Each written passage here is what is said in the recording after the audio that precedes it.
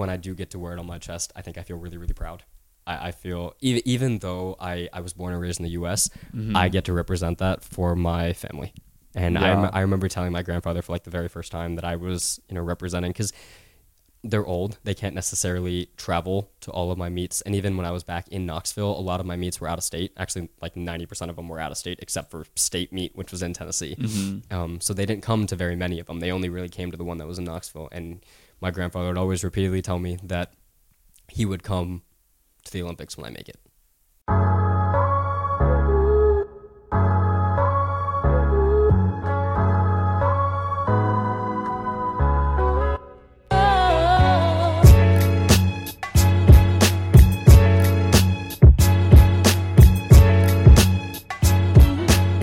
I'm here today with Asad Jooma, a gymnast at the University of California, Berkeley. Yes, sir. A senior, just finished his final year. Unfortunately, was cut short due to COVID. I'm so sorry to hear about that.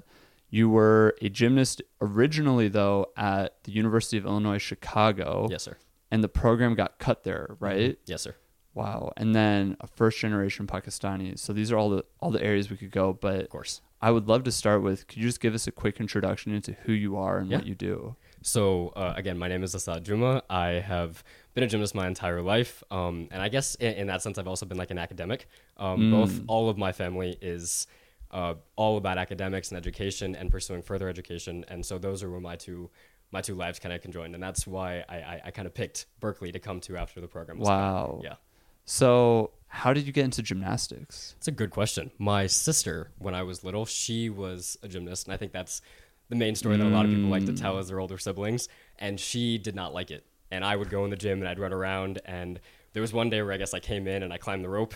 And the owner of the gym told my mom that he would like me to be in gymnastics. Well, my mom, being she'd just gone to the U.S. She just has two kids, and is confused. Why is this man asking my son to be a gymnast? Like, that's a girl sport.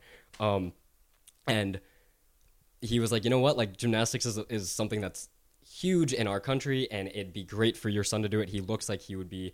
And again, my mom was really confused, but she was like, you know what? Like, let's try it. And so we tried it for a few months, and I fell in love with it.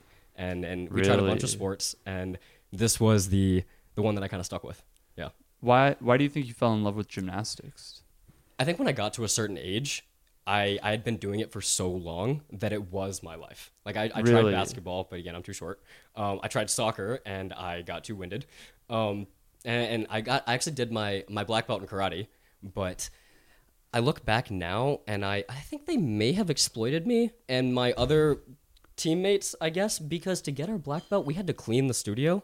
And I look back now, and I don't think that was part of getting a black belt. Yeah. So that's why I chose gymnastics, was because it was the one place that I felt like I had an identity. I felt like I could be myself and just get away from everything else in the world. This was where this is where I wanted to be. Mm-hmm. Could you go deeper into that identity? Yeah. So gymnastics, again, like I had said, my mom was confused about why, he was asking a little boy to be a gymnast. Because in Pakistan, gymnastics is, or even in Southeast Asia in general, like, gymnastics is not a big thing at all. It's just now becoming a thing.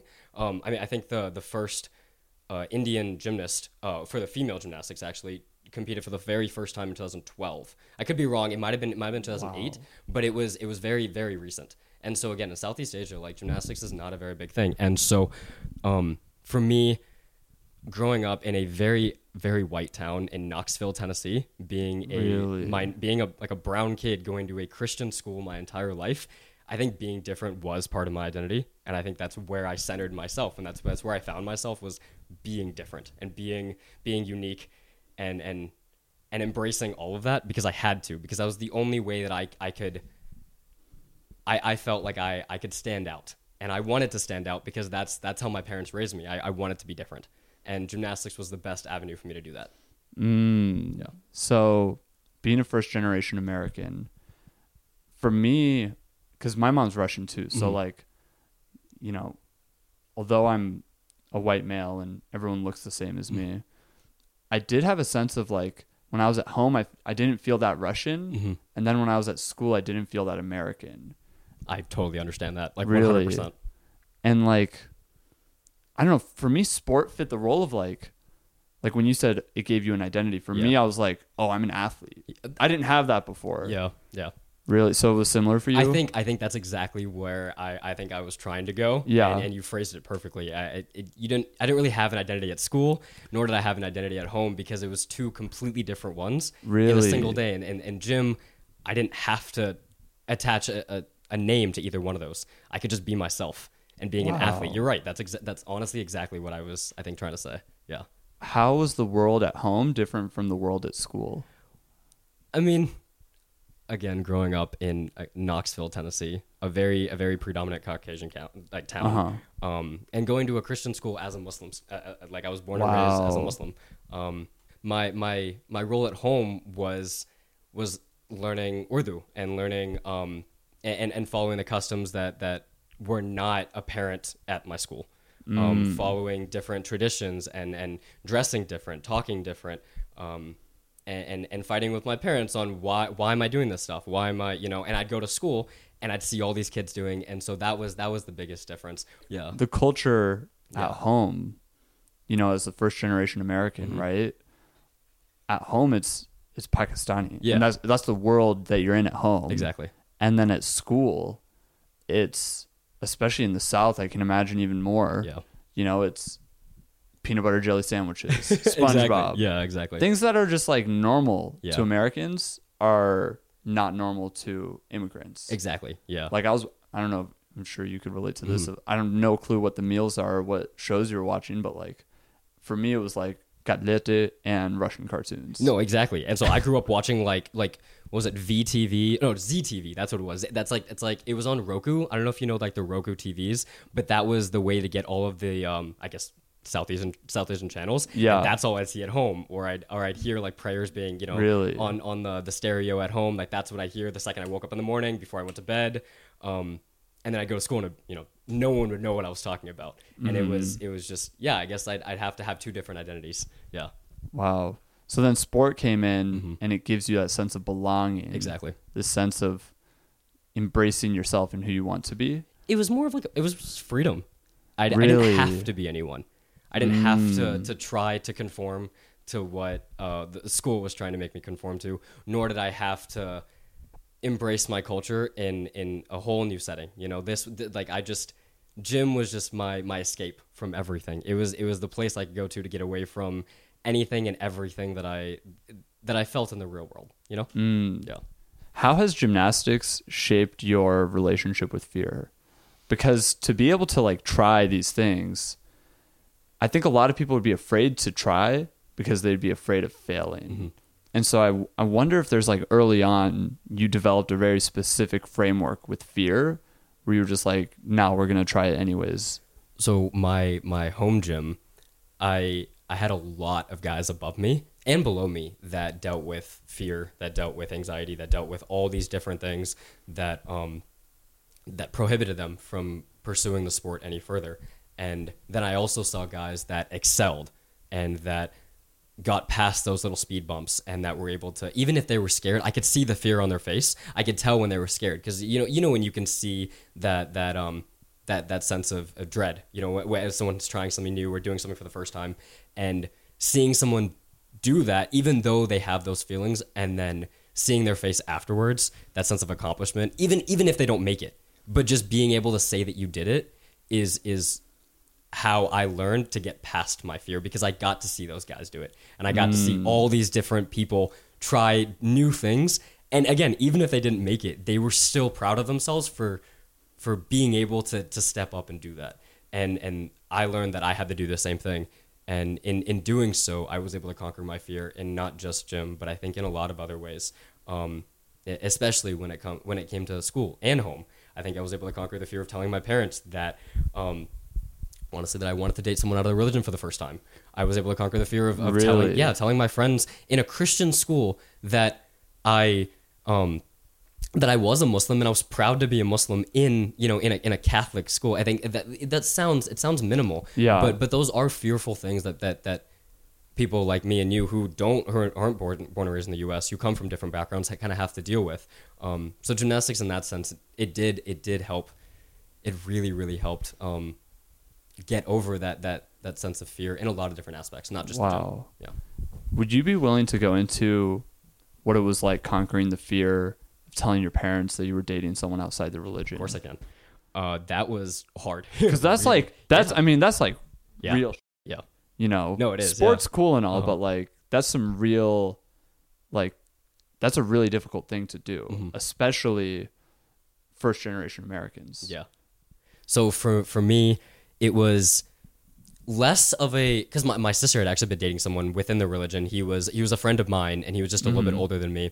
And knowing that she had been with someone, and my mom, my dad, I don't actually know if he knew about it at the time. If you're listening, Dad, sorry.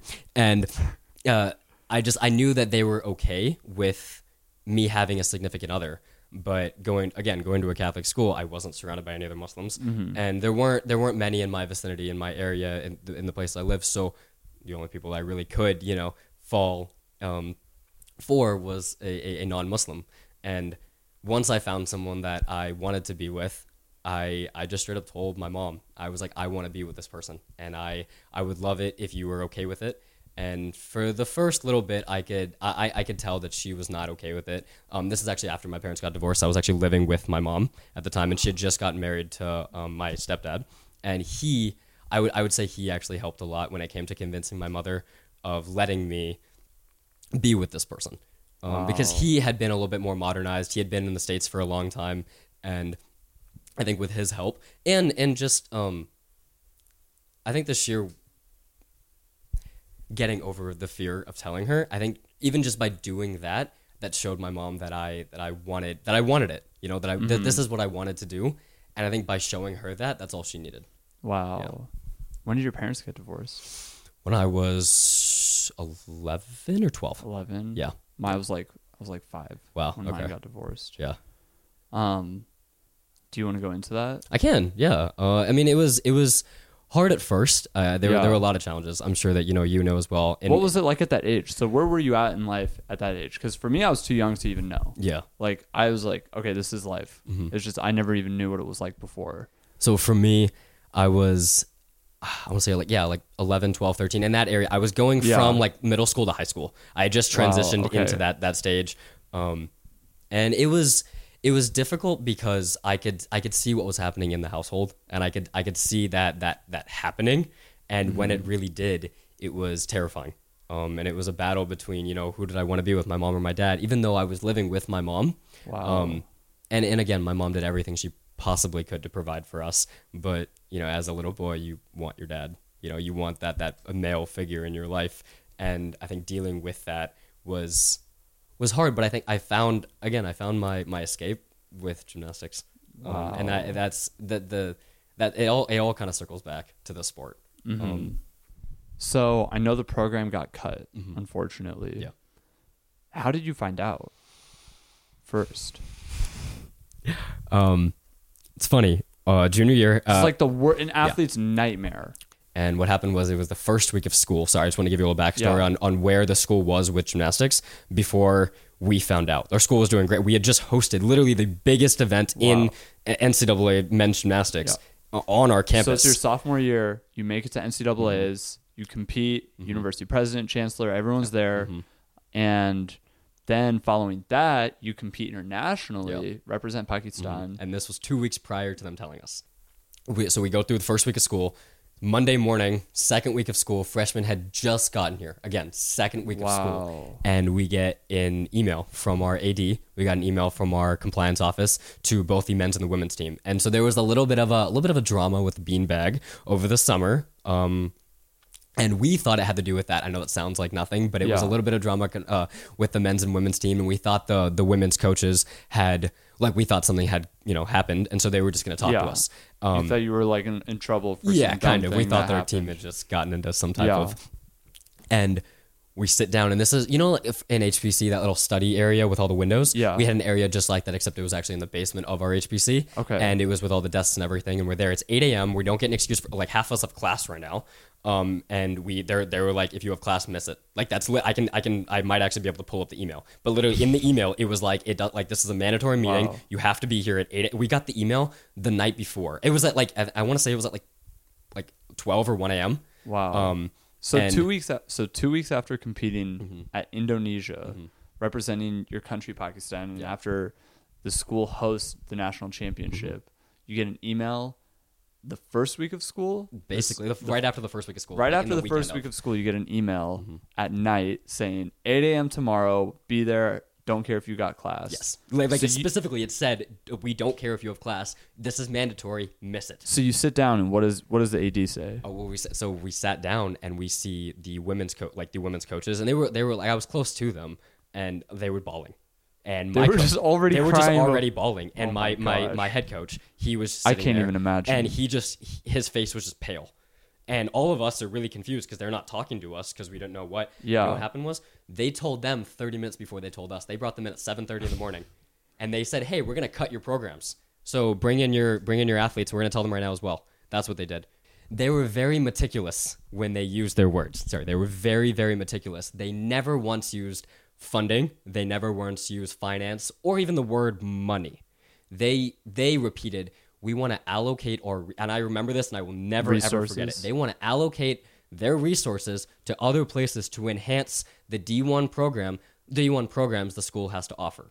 That, and I will never forget that sentence ever, because that was ingrained into me, because you can ask anyone in that meeting how I yelled at our AD. I yelled at our assistant AD. I yelled at everyone in that room in front of the coaches, and no one stopped me. No one stopped me. Our coaches didn't stop me. Mm-hmm. No one did, because I was pissed beyond anything else. And they had no right to cut our program. I mean, our women's team, literally the year after they got cut, they broke every school record, every single one. They won their conference championships.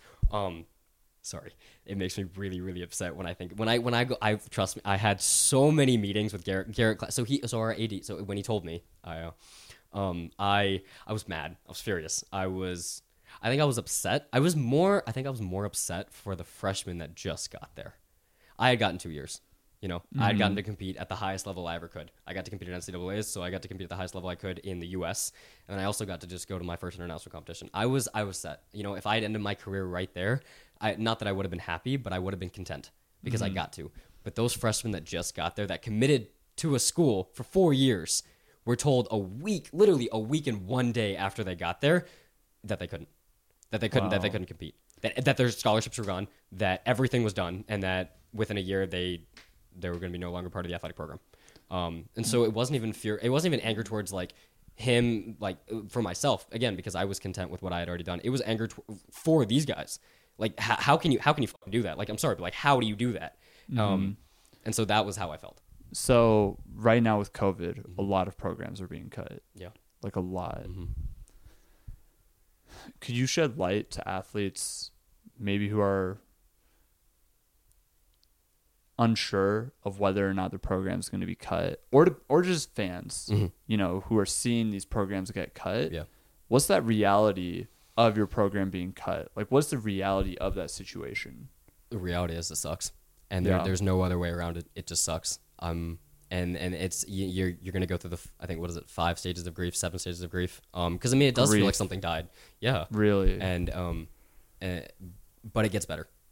Even for me, when I found out, I mean, I was devastated. I remember literally not eating for like a week. I couldn't. I barely went to class either. Really? I remember talking on the phone with every single one of the parents to reassure them that we were going to do everything we could to make sure that their kids, these were most of the freshmen and the sophomores, because I was a junior at the time and we only had 1 senior. So I remember just telling, reassuring their parents and reassuring them that everything was going to be okay, that we were going to figure it out. And I had no intention of leaving. Even within the first 2 months of after we found out, I had no intention of leaving. Really? And then my roommate, he sat me down one day, and we were walking back to the house, and he was like, "Hey, I got in." And I was like, "What do you mean you got in?" And he's like, "I got into U of I."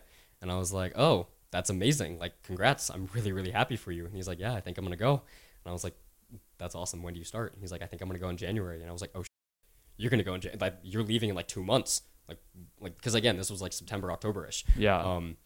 So around that time is when I had already started reaching out as well, because I realized that I think I had to. As a junior, if I wanted to continue my collegiate career at that time, I'd have to leave immediately, and that's why he was leaving so fast. Wow. Sorry, the question was not that. The question was, how do I tell again, there is nothing other than it. Again, it sucks, but it will get better. And if you really love the sport that you're doing, if you love if you love athletics in general, you will find a way to keep doing it. And just like me, just like everyone else that had to go through their program being cut. So that's what I'd say is don't give up hope, because you're not the only one that loves your sport. And because you're not the only one, it will find a way to survive. So how challenging was it when you got here as a transfer student, specifically as a transfer athlete also? So my I made a wrong decision when I got here to take 19 credits while being a research assistant. Really? While competing at a brand new university. At the number one public university in the world. Yes, sir. I had so many resources and so many people. I remember like within my first week here, the entire guys team, at least 5 or 6 of them reached out to me and was like, "Hey, you want to hang out here? You want to hang out here? You want to hang out here?" And even on the girls team, specifically Malia Pearson, like literally, like she reached out to me like immediately, and it was really, really cool. And even though we didn't have like an immediate friendship, I was able to form those bonds with people on the team almost immediately within the first few weeks, and it felt like I was part of the family as soon as I got here. And so it really wasn't that hard. It was scary and it was difficult leaving my other team, but it was challenging in a fun, new, exciting way when I got here. So we go through your first year, and then COVID comes in and ends the season again. Can you walk me through what that experience was like? Not again. Really? That was PTSD. It wasn't even me. Like, it's funny. It wasn't even me who said that. I remember texting one of my old roommates, he's the guy that at U of I texted him and I asked him how he was holding up, and his first response was, "It feels like deja vu. It why is this happening again to us? Yeah. Like why?" And we talked about it for a little bit, and yes, it sucks. And the reality of it is it's over and there's nothing we can do about it. And I had finally been doing the skill that I'd wanted to. I had been raising myself up the ranks. Gymnastics, because again, it's such a small knit community when it comes to collegiate gymnastics. There's a website that actually tracks the rankings for everyone. And I after every meet, I would go and check my rankings, and I had been slowly moving up, so almost into the top 10, and the top 8 is what All Americans. And I knew that if I just did that, if I just been doing what I had done all season, I could get there, and I could finish off my time as an All-American athlete for Cal, and then I'd finish off and I'd go to the Olympics. That was my goal. And then I'd finish off my career and I'd be done with gymnastics.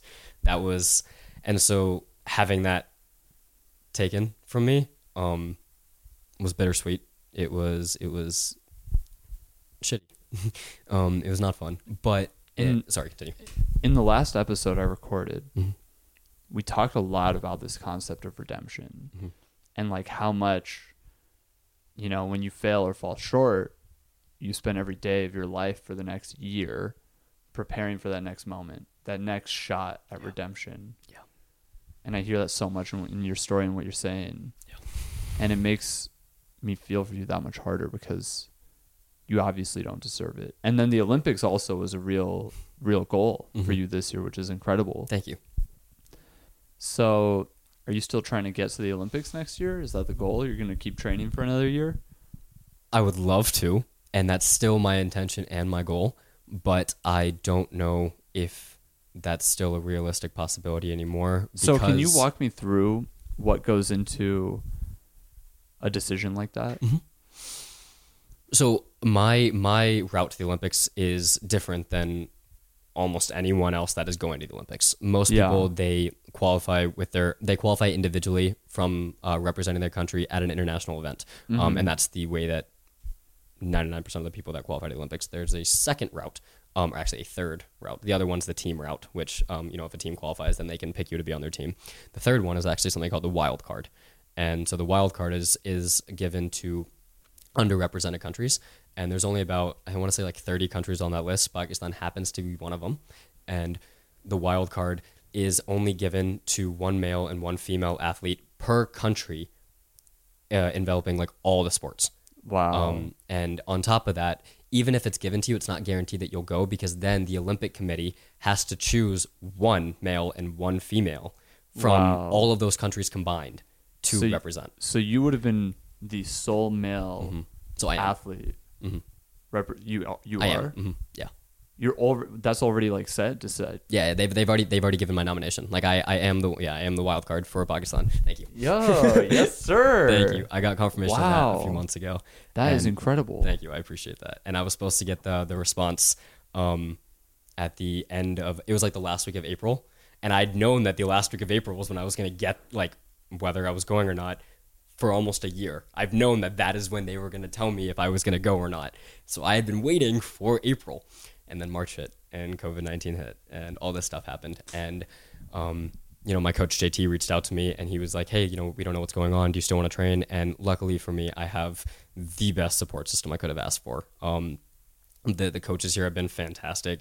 The academic staff has been fantastic, trying to make sure that I've been able to do everything and to ensure that I would be able to go to the Olympics this year. I mean, I competed at 2 international events on top of season this year. Really? The one weekend that we did get off, I actually traveled to Australia. And I competed at, because we competed, I think, basically every weekend from... Quick little ride over the pond. Actually, yeah, we were gone for about 9 days. I took my assistant coach, and that was the one weekend that we had off. And then I came back, and we competed at our senior meet the following weekend. Wow. And so... The student-athlete grind does not stop for Mr. Olympian. Okay. That's crazy. Walk me through what it's like to wear your country's colors on you. It's the best feeling you've ever felt in your entire life. There's literally nothing that does like that what goes compares. through your mind? Like, are you thinking about your family, your mom? Like, the first time it felt surreal. Actually, every time it feels surreal. It doesn't ever feel normal. And maybe for the guys that have been competing or the girls that have been competing for, like 10 years, where they've been going even while I was there, I remember like pointing out to all of the different Olympians that were training right next to me. I mean, there's this one guy from Spain, Zapata. He has one of the biggest skills on floor named after him. And I'm not even my first warm-up session, he was sitting 2 feet away from me, and I was shaking because I was like, I'm looking at my coach, like Brian, from across. I'm like, that's him right there. And then it's like lining up against Kobe Bryant or Michael Jordan. Literally, like that is how I felt. And then on top, like, then just a plethora of all these gymnasts who I follow on Instagram, who I've been following, who I've idolized since I was a little kid. Yeah, walk in, and I was stunned. I'm like a little starstruck because first of all, I didn't feel like I belonged there because all these guys have been competing for so long and their names are out there. They're all verified on Instagram. They're all like amazing athletes, and I'm like, wow, this is incredible. And my coach just he put his hand on my shoulder and he was just like, he's like, you know what, you're here, you belong here, like you don't forget that. And I think that's when like I started to feel a sense of like calm and relax. I don't know what the word I'm looking for. A sense of peace, more or less. And so when I do get to wear it on my chest, I think I feel really, really proud. I feel even though I was born and raised in the U.S., I get to represent that for my family. And I remember telling my grandfather for like the very first time that I was representing, because they're old. They can't necessarily travel to all of my meets. And even when I was back in Knoxville, a lot of my meets were out of state. Actually, like 90% of them were out of state, except for state meet, which was in Tennessee. So they didn't come to very many of them. They only really came to the one that was in Knoxville. And my grandfather would always repeatedly tell me that he would come to the Olympics when I make it. That was what he had told me since I was little. He's like, when you go to the Olympics, I'll go. That's when I'll come. And so, like, since I was little, like, of course, like, as a little kid, I want my grandfather to be there. I want that one, like, my head of the household. I want him to come. And I think that was, like, my drive. And so being able to do that, not just once, twice, or, like, and now 3 times. And even if that was my final time, I got to do that. And it wasn't just for me, it was for them. You have such an incredible story because it's getting your program cut is the most horrifying nightmare of any athlete. And then to bounce back from that, and not give up on your sport, to not give up on your school, to end up at Cal and compete and continue competing internationally is so incredible. And then now for COVID to steal your shot at redemption, that opportunity that you had is no longer have it. This is such a moment of like great adversity right now, but you just have so much positivity. You have to. And it's so inspiring in Thank that you. sense. Thank you. And I guess I'm wondering, like, when you reflect back on your story, how does it feel? Or what is maybe a better question actually than how does it feel is like, what are your last words? I think the better question was, how do I feel, to be honest? And I feel a sense of pride. I really do. That's the best way that I can describe like my entire time as an athlete, not just in college, but all of it. Because I also, when I call my mom back home, there are little kids in my small Muslim community in Tennessee that are going to not even going to my JO gym, but other gyms nearby, and they're starting in there. One of them actually reached out to me recently because he's applying to colleges, and he's like, hey, which school should I like reach out to? He sent me a bunch of videos. So for me, it's a sense of pride, because even if I didn't get to my goal and my redemption stage, I paved the way for other little kids that look like me to be able to do the same thing.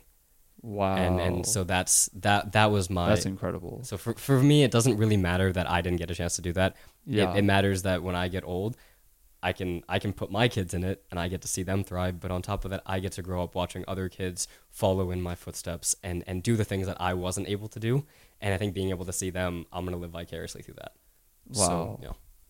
That's a phenomenal note to end it. Asad, thank you so much, of course. man. Thank you. Wow.